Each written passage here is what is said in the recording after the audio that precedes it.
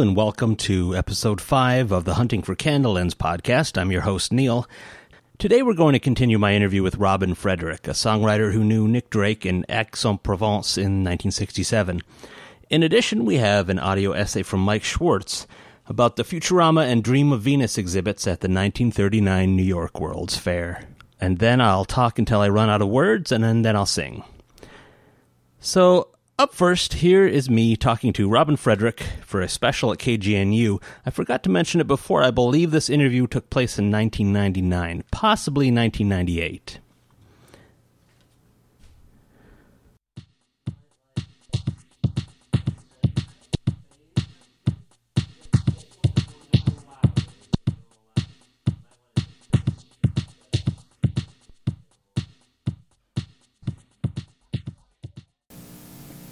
It sort of seems from listening to some of the music, particularly like on the first album, that he was sort of writing songs to communicate with his friends. You know, he mentions Jeremy, one of his friends, in one of his songs. Yes. And I don't think there's any doubt that the songs were the way that Nick talked to people. When I knew him, I don't remember Nick ever saying a single word to me during the times that we were together. He either sent Jeremy to ask me if I would meet him somewhere, or if there was something he wanted to convey to me. Usually it was through Jeremy.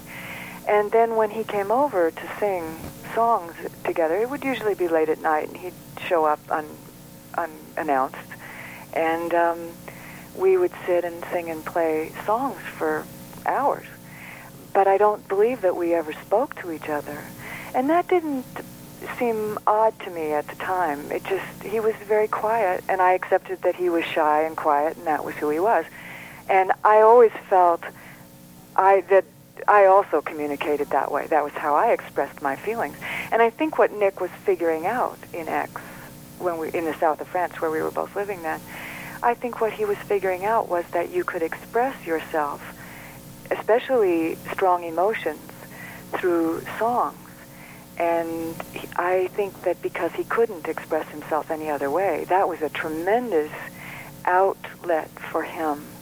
And he did use it. And he said so on the second album, on the Brighter Lighter album, on Hazy Jane 2. He says if songs were lines in a conversation, the situation would be fine. And I have no doubt that that's exactly how he regarded his songs. I think it's odd that he... I felt like we had something of a conversation. It took place over about 25 years, but we did that. I wrote a song for him called Sandy Gray that John Martin recorded on his first album. And I'm sure Nick heard that song because he became friends with John later, and must have known I was the author because my name was on the album, and must have found out that I knew John. But he would not have known the song was written for him. But he would have heard that song. And then years and years later, I heard him singing my song. So in a way, there's been a very extended conversation with him in his songs. And his albums were recorded that way. His voice is very intimate and very plain speaking. He's not doing anything vocally that's at all tricky. He is speaking plainly in his vocals and chose to do things that way. So yeah, I think that was the way Nick talked to people and told his friends and the people that he knew what he was feeling, yes. Right. Do you remember the last time you saw him before he left for Africa? It was the last time I didn't see him, right. Actually. Right. So the time before that wouldn't stand out, really. Yeah. The last time I didn't see him was when he wanted me to meet him somewhere, and he didn't show up, and then I wrote Sandy Gray because I was upset. Do you think he was just forgetful? Prior to that was one of the evenings that he had come over to my flat to play music, and we played, it was late at night. I don't recall having a lot of electric lights on. I think I probably just had the gas fireplace on. That's what I seem to remember. Most of the times I saw Nick was dark. I don't think I ever saw Nick in the daylight. I don't think I ever saw him in electric light, to tell you the truth. It was usually late at night, and I had the fireplace on, and we would sit and sing for hours, and we would trade off. We never sang together. I never felt comfortable jumping in, on the second chorus there and singing with Nick. For one thing, his phrasing even then was very strange, and it was difficult to tell where he was going to start to sing. And it was so lovely that I didn't feel like, I wanted to listen. I didn't feel like singing along. And he never sang with me either. He was listening. And he was most interested, I remember him asking me to play my songs. He wasn't particularly interested in songs I was covering, although there was one song that I was singing at that time, because I used to do it in my performance, in my set, called Get Together, that was written by Chet Powers. And it's on the Hanworth and Arden bootleg. Mm-hmm. Nick does a version of it. And he certainly learned it from me, because the Youngbloods, who had a hit with it later, an international hit with it, that hadn't come out yet.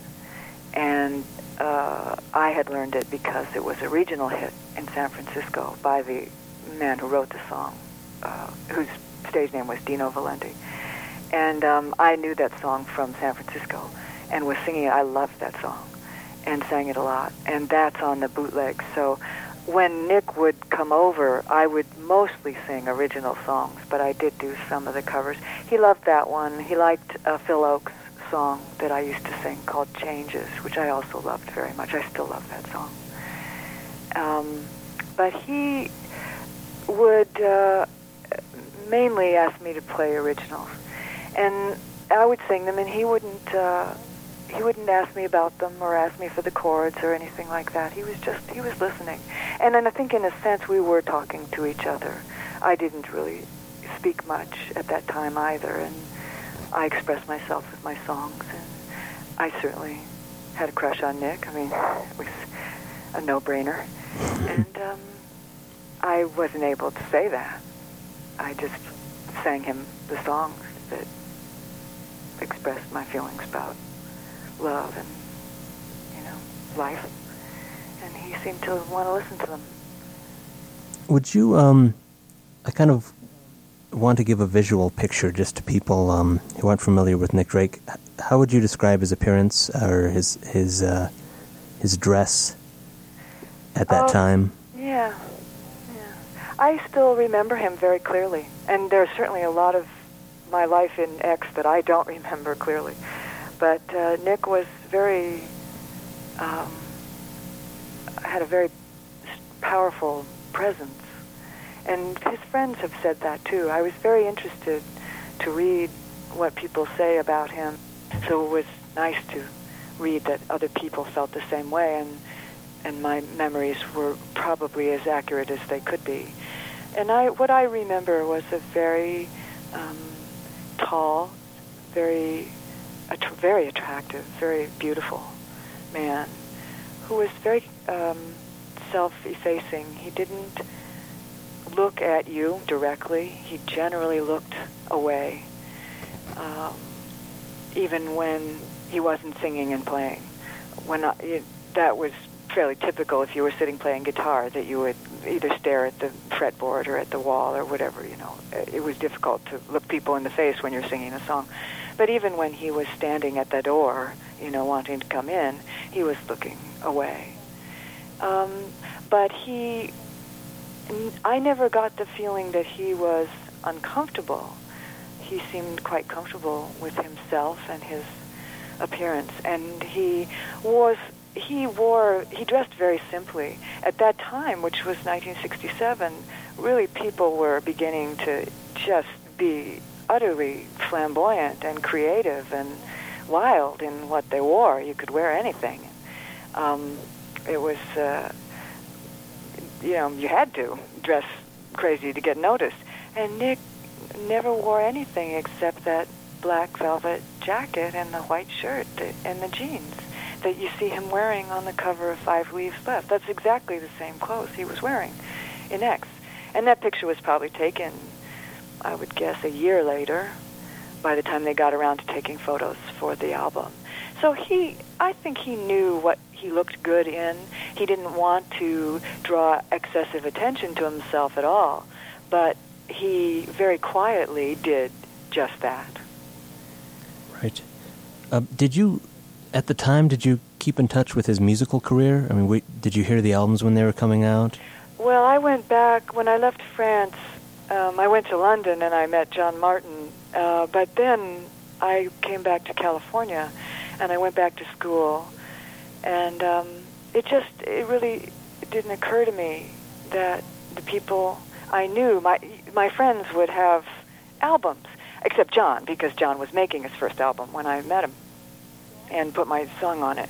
So I kept an eye out for John's albums, and I found London Conversation in the import bin here in California, and I bought that, and then I bought John's next 2 or 3 albums.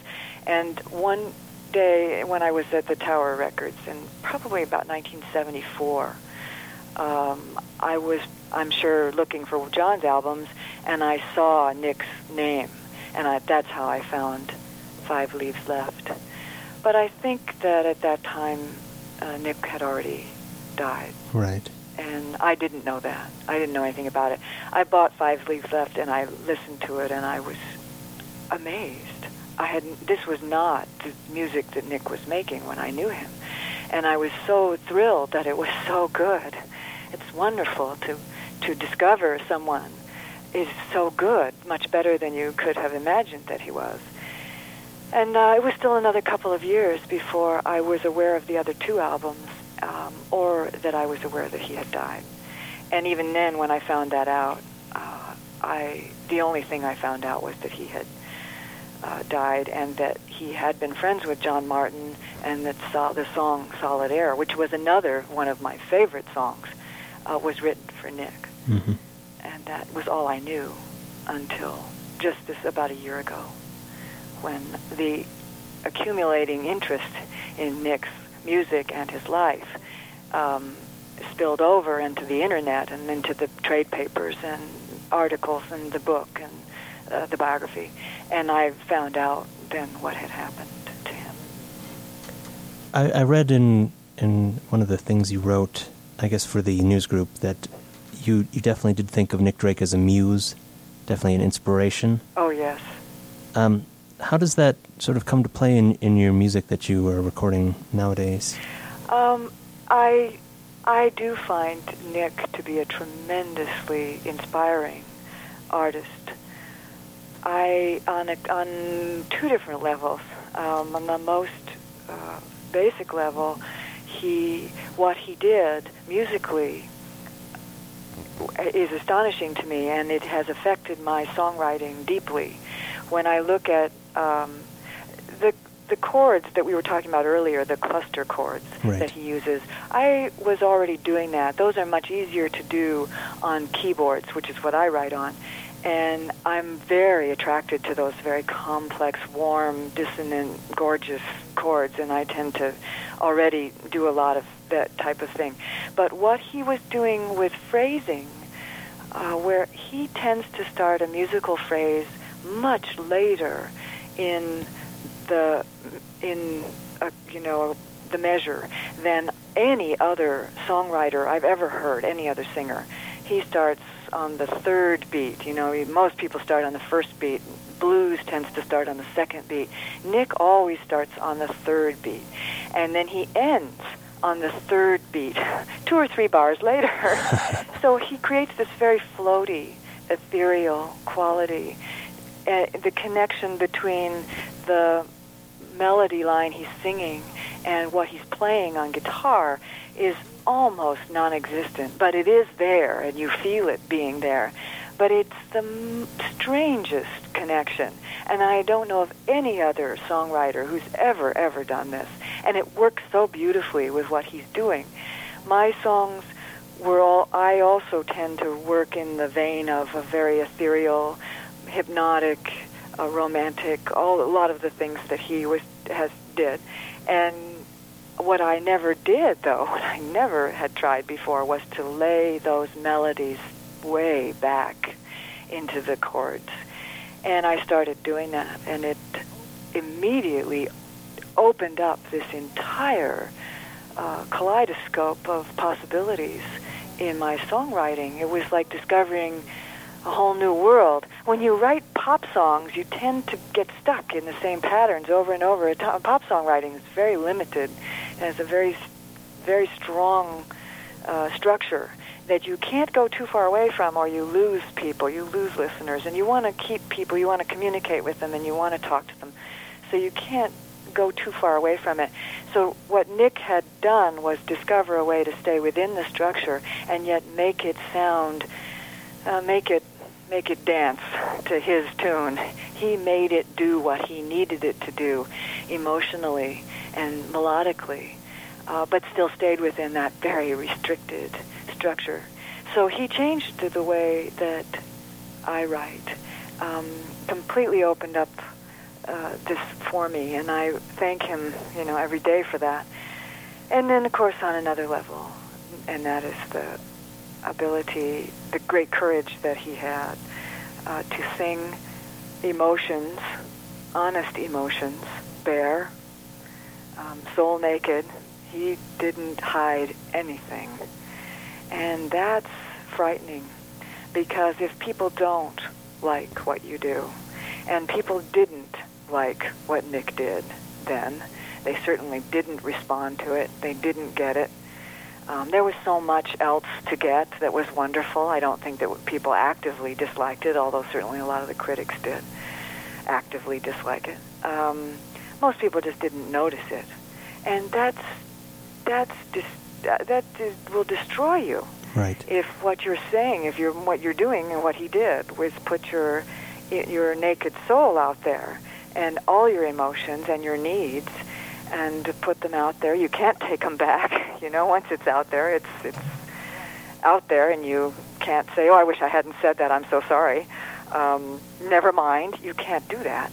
And he did it, and he not only did it once, he did it 3 times, and each time it was more probably disappointing than the last for him. Right. So the courage to be who you are, expose yourself that way, which is really the heart and soul of great music. Music is raw emotion. If it isn't, then people aren't going to respond to it. It really is the deepest form of emotional communication that there is. And when you're lying emotionally, people know it. And when you're telling the truth emotionally, people know that. And that, I think, is the heart of why people are now beginning to discover him. Is that in our world, there is so little that is emotionally honest and compelling and deeply true, that even after 30 years, this never becomes less powerful. And that, for me, that's given me the courage to write more from my heart and soul than I have before. So, and the fact that, of course, I still care about him, that is always a good thing to have when you're a songwriter, is somebody to write songs for. Right. And it's a complicated situation because he's no longer here. So that's been a source of emotions that I have certainly been writing from recently.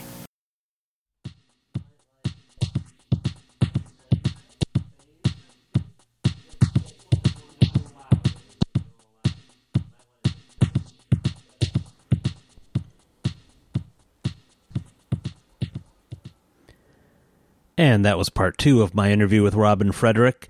The last part will be posted next week. Up next, we have a piece by Mike Schwartz, all about the Futurama and Dream of Venus exhibit from the 1939 New York World's Fair. Original music for this piece comes from DJ Chris Makumbadub, as well as myself.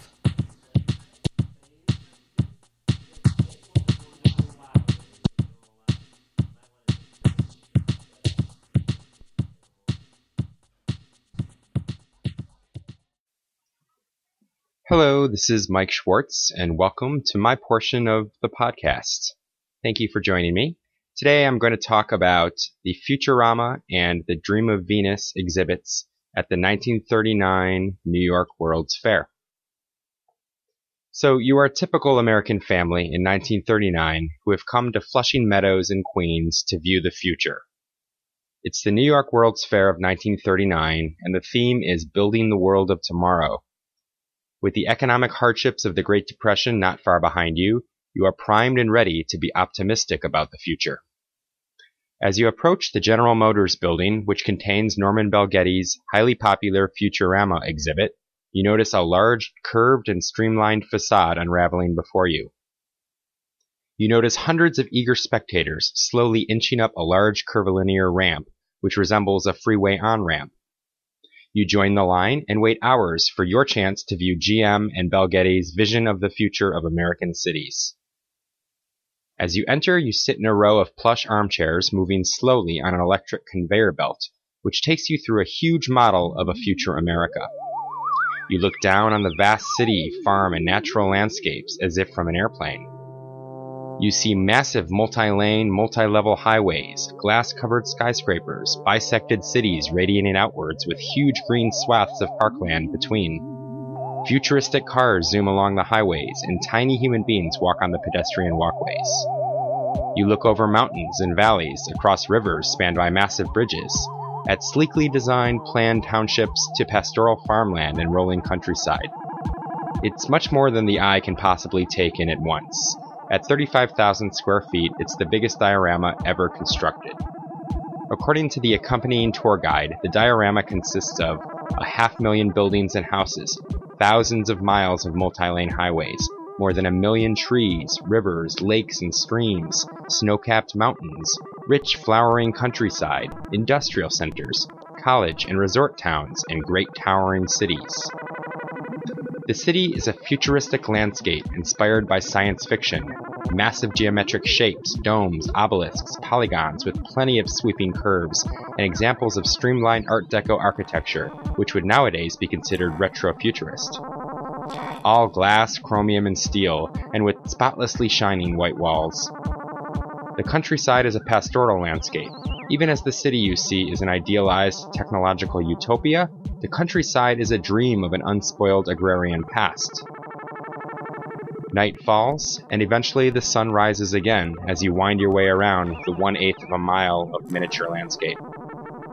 A narrator's voice soothingly issues out of a soundbox in your chair describing what you see before you. Near the end, you are taken over a larger scale intersection with elevated walkways and highway underpasses.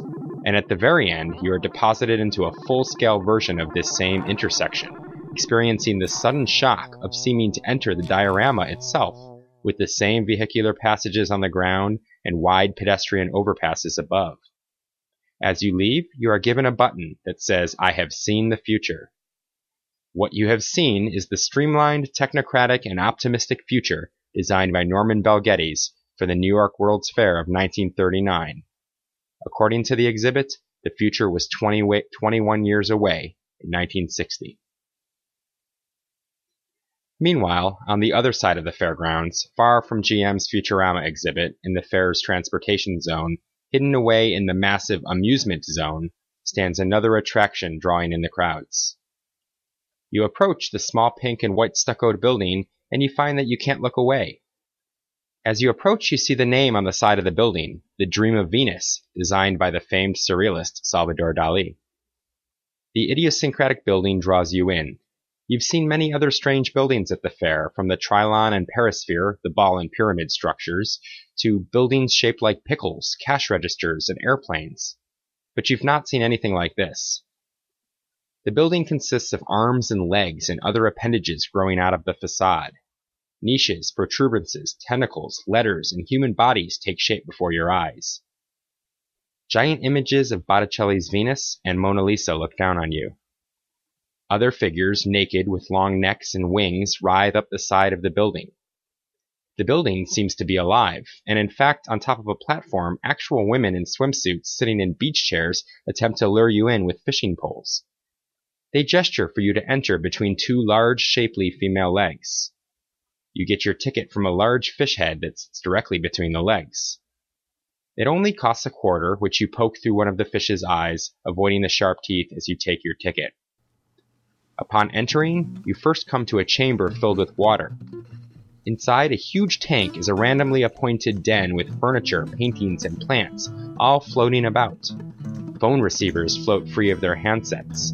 A piano is open and ready to play, except the keys are painted onto a woman's torso, and a fire burns in the fireplace. Half-naked women dressed in strange, revealing costumes cut to reveal bare breasts swim around, occasionally stopping to milk a mummified cow, or to play the human piano, or to answer a phone or type on a nearby typewriter. Two figures stand nearby, a male torso made up of ping-pong paddles, and another made of large wooden chain links. A Salvador Dali backdrop portrays desertscapes with statues, fountains, and weird land and aquatic creatures, while Mount Vesuvius erupts nearby.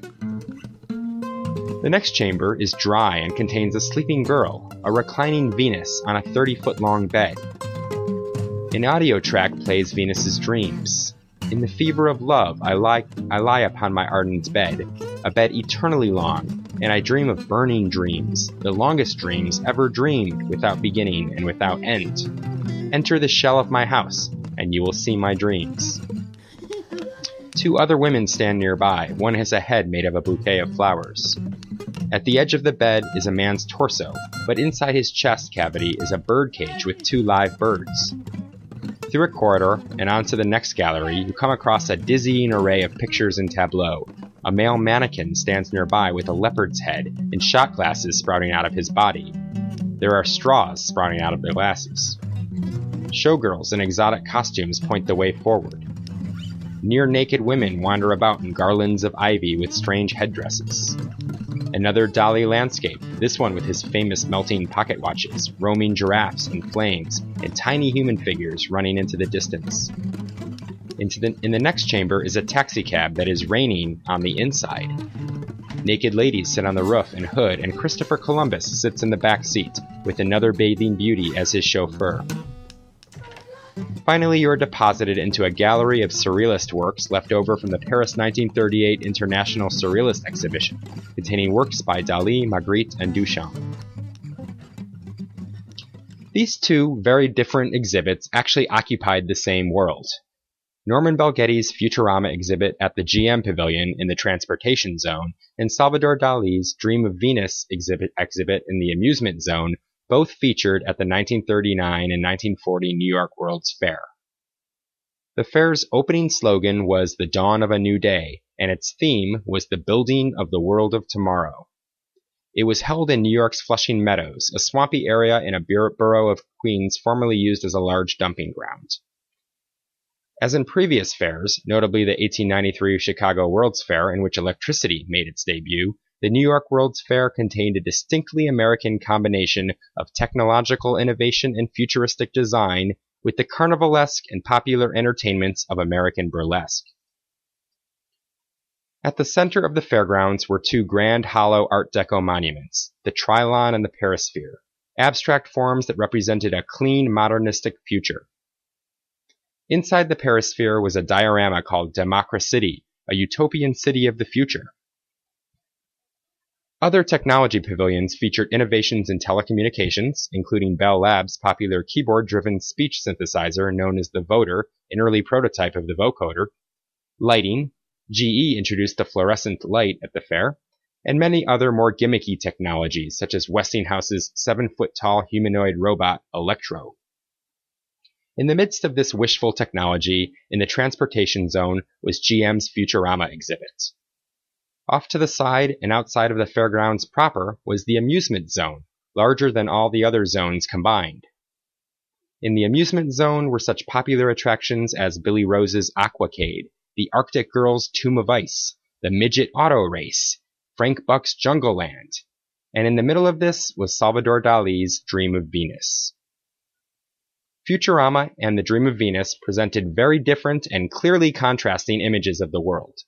One was technological and utopian, clean and modernist, and focused on the future, while the other was dreamlike and inspired, erotic and nightmarish, and focused inward on the human psyche. What did these contrasting visions mean to Americans of 1939 who were just beginning to recover from the Great Depression? What did they mean to a world that was just about to enter the bloodiest, most cataclysmic war in history? And what do they mean today to Americans in 2013? Everything about the Futurama experience was well orchestrated and choreographed. The audio, the video, the ride through the diorama. Every single one of the 500,000 individually designed buildings, million trees representing 13 different species, and 50,000 automobiles were precisely placed. Visitors could take in a sweeping landscape of bustling cities, progressive farms, orchards with fruit trees, hydroelectric dams, power plants, water treatment plants, resorts, religious retreats, amusement parks, and airports in wild natural areas. The most prominent feature, as you would expect from an exhibit sponsored by General Motors, was the motorway of the future. 7 lanes of traffic in either direction, radio speed-controlled cars in enclosed lanes, remote-controlled bridges and tunnels. All of this was designed to move people faster to their destinations. Futurama exemplified many key ideas popular in the 30s. The rise of urbanism and suburbanism, the promise of technology to make life better for all, and the bringing together of pastoral agrarian America with the urban industrial America. All of this in the interest of renewing Americans' faith in corporations after the Depression. The Dream of Venus, on the other hand, provided a counterpoint to this coldly rational vision of the world. The Dream of Venus was both disorienting and discomforting, but also sensually pleasing and stimulating. It was designed to liberate human emotions and creativity rather than pocketbooks. Dali was not selling a product, but an idea, that all experience, the extreme as much as the moderate, the taboo as much as the conventional, should be embraced, and that art and love and fear of death and the cosmos were the drivers of mankind, not technological progress. The Dream of Venus was, for many American fairgoers, their first introduction to surrealism. Although many were confused and perplexed, and some were disturbed and offended, most were intrigued. The addition of the burlesque ensured that this would be a surrealism for the masses, a combination of avant-garde art, psychoanalysis, and showgirls. It seemed to be out of step with the theme of building a world of tomorrow, but in step with the ideas of Freud and psychoanalysis. How did these vastly different exhibits come to occupy the same fairgrounds? Norman Bel Geddes was one of the century's leading futurists, but he started as a stage designer who was a bit of a wonderkind, designing all the sets, scenery, costumes, and lighting, and fusing theater and architecture for massive theatrical spectacles in plays such as Max Reinhardt's The Miracle, where he made the Century Theater into a Gothic cathedral. After spending some time in Hollywood, he became an influential architect and industrial designer who, along with Raymond Loewy, Henry Dreyfuss, and Russell Wright, created the concept of streamlining, turning vehicles, telephones, silverware, and buildings into sleek, beautiful objects. In 1937, Bel Geddes designed an ad campaign for Shell called Shell Oil City of Tomorrow, which emphasized urban decentralization through overpasses with ramps, separate residential business and industrial areas with large green spaces in between, and the routing of through traffic around city center. All ideas that he would recycle for his next commission, the Futurama exhibit. When The Dream of Venus opened, surrealism was not a new movement, having grown out of Dada a decade before, with theorist André Breton as its self-designated leader. Dali had just been featured in a popular 1939 exhibition at the Julian Levy Gallery in New York. Julian Levy was an influential New York art dealer who had been involved in the Exposition Internationale du Surrealisme in Paris, designed by Marcel Duchamp in 1938. He and a dealer named Ian Woodner originally conceived the idea for an exhibition of surrealist art at the World's Fair. Salvador Dali was the perfect artist to help bring this project to fruition.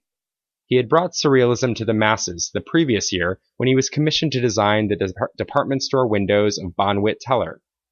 Despite the outrage that followed Dali's provocative window displays with their junk and cobwebs, and Dali had conquered America and was now the most famous surrealist artist in the world. Both exhibits were among the most popular attractions at the fair. Both celebrated freedom, egalitarianism, and dreams, albeit in different ways. Futurama celebrated the freedom of and liberation of travel, movement, and efficiency. The Dream of Venus celebrated the freedom and release of unconscious urges. While Futurama featured the cars and highways of the future that would drive us forward, the Dream of Venus featured the primal urges that drove us forward in our everyday waking and dream lives. Both exhibits were collaborative and egalitarian. Although Bel Geddes was the principal designer of Futurama, it was openly influenced and informed by many other visionary designers and architects. Le Corbusier's Radiant City of 1924 imagined an ideal city defined by towering skyscrapers widely spaced apart with vast green belts and broad automobile thoroughfares. Frank Lloyd Wright's Broadacre City project of the 1930s contained self-sufficient farming communities and interconnected highways.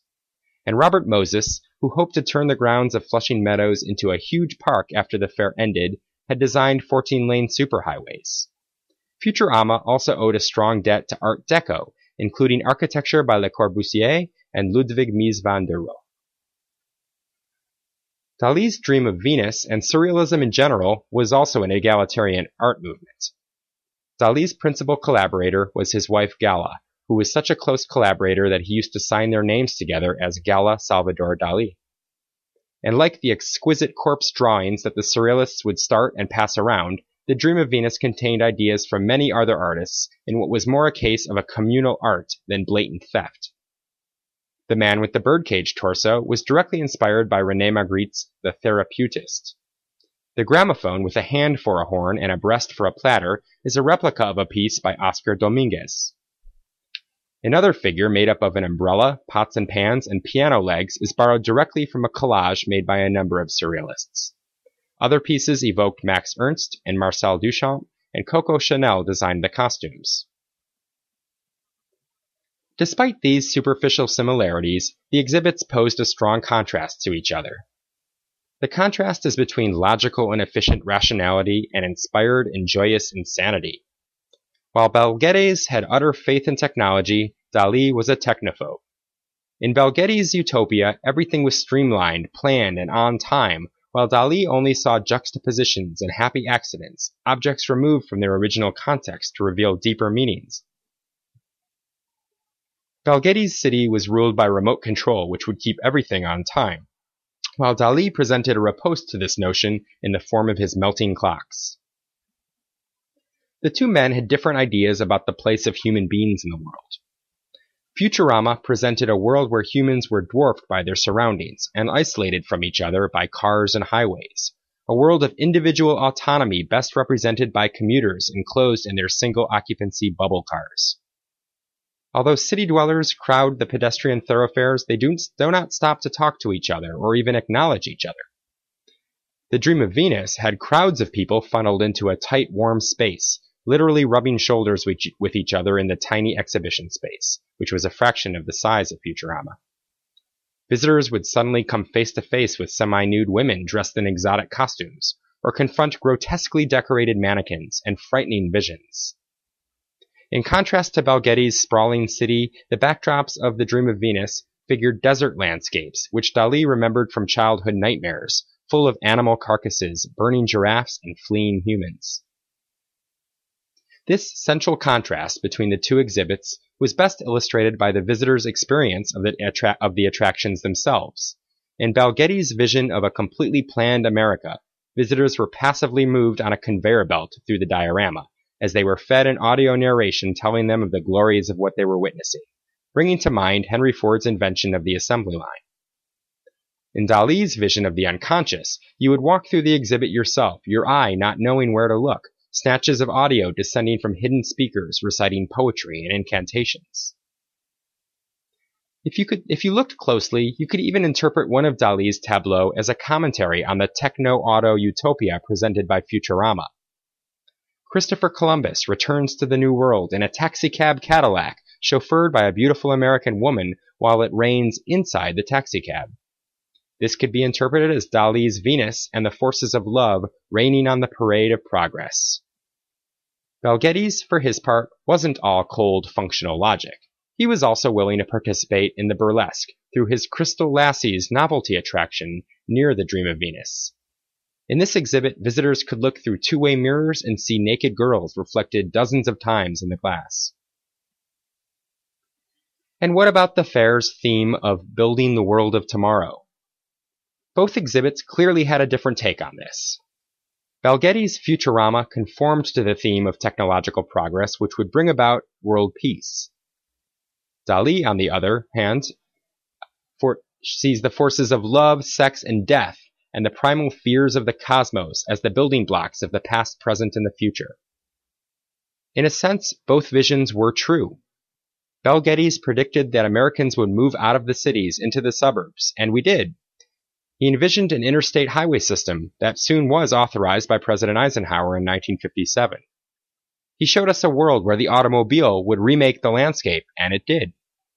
He designed cities with separate residential, commercial, and industrial districts, and this came true as well. In this world, working and middle classes would make enough money to lead comfortable lives with many luxuries, and to a certain extent this has happened. Dalí's vision was equally true in that regardless of technology, the primal forces within the human psyche would still rule. Technological progress did not bring eternal peace, but only furthered the means of violence and destruction. Dalí knew that despite the onward march of technology, our lives would still in part be ruled by instinctive and irrational forces. Although Futurama may have appeared to some as a plug for ambitious road construction, the fact is that many of the ideas Geddes presented did make life better for most Americans. In addition to the economic rewards of greater efficiency, urban sprawl and suburbanization was a viable response to the increasing prevalence of slums, tenements, and overcrowded cities. And although many Americans were plainly confused by Dalí's exhibition, many more were enraptured by it. The Dream of Venus, combined with Dalí's earlier exhibit at the Levy Gallery and a later one at the Museum of Modern Art, helped popularize surrealism in America and helped to open up Americans' minds to modernist art and architecture in general. Both visions had their dark sides as well. By placing the car at the center of American life, Balgetti's predicted a future that was friendly to autos, but rather unfriendly to people. The results of this remaking of the American landscape would be people like Robert Moses constructing massive expressways and destroying historic neighborhoods and displacing whole communities in the process. The proliferation of an array of ugly strip malls, fast food restaurants, gas stations, and rest stops along every freeway. And of course, an endless stream of cars creating traffic and pollution and depleting precious natural resources. Balgetti's acknowledged this dark side himself when he wrote in his book The Magic Motorways that there were too many cars, and as a solution called for more buses, park and ride areas, carpooling, and subways.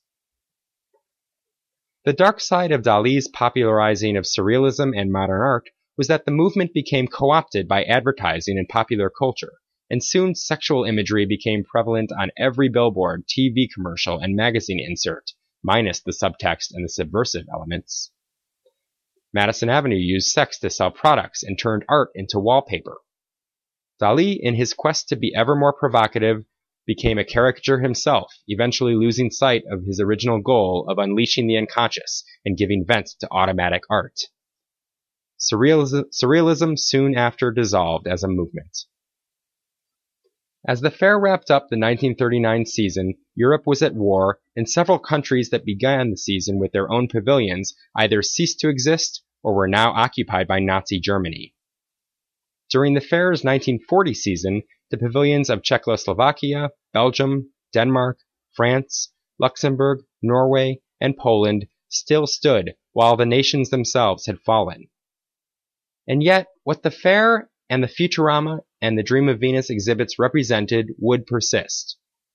Einstein summed this up nicely in his speech at the dedication of the Israeli pavilion, then known as Palestine. The World's Fair is in a way a reflection of mankind, but it projects the world of men like a wishful dream. Only the creative forces are on show, none of the sinister and destructive ones, which today more than ever jeopardize the happiness, the very existence of civilized harmony. Whoever has learned to appreciate and admire the positive side of man's aspirations is sure to be willing to protect and if necessary, to fight with all his might in defense of what has been achieved. Although both exhibits were torn down after the fair, you can still see images of Futurama in the official film of the exhibition, To New Horizons.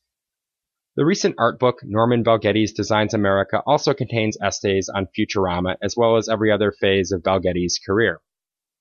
You can see photographs of Dali's Dream of Venus exhibit in the book Salvador Dali's Dream of Venus, the surrealist funhouse from the 1939 World's Fair.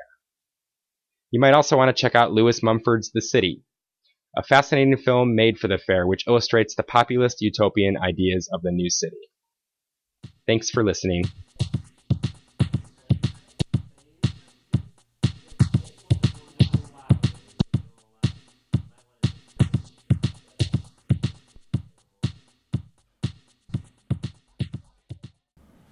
Thanks, Mike. Mike can be found on Twitter at HappyWanderer13. I am at Candle_ends. The music from DJ Chris Makumbadub can be found on SoundCloud. The track is Theremin Talk. Well, before wrapping up the podcast, I will mention a concert I saw recently. I saw the Black Angels at the Magic Stick in Detroit.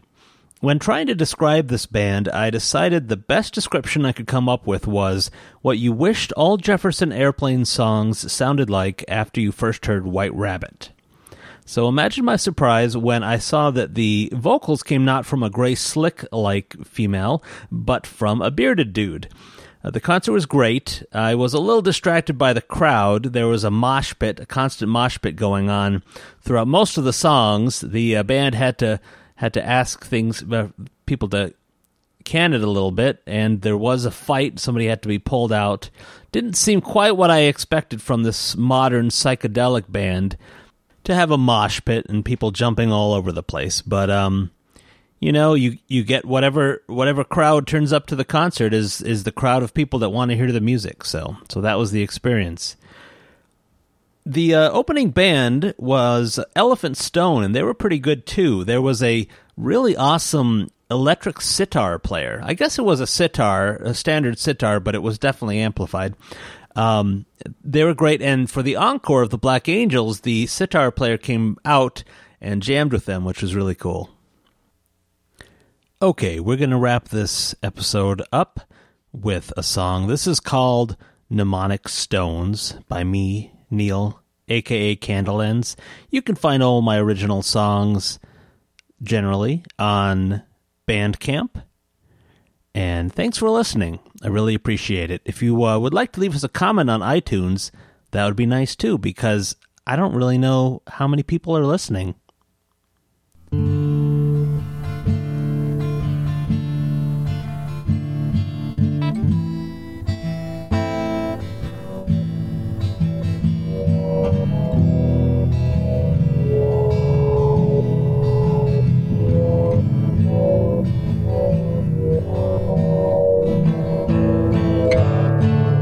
Stones lead off the paths through the rotted wood and lean, and the forest grieves for the one that lies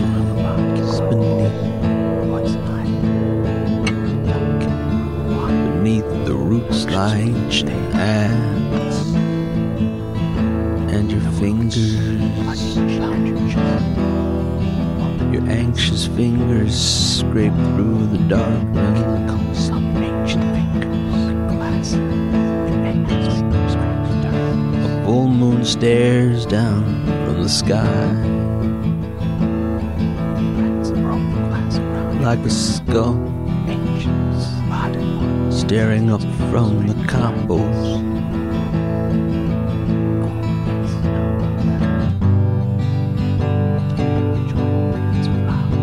Standing there, bushes covered, done. You found a message, all alone.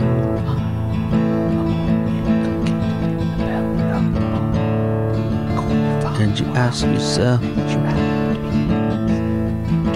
why did I come here? Why did I come here? all alone.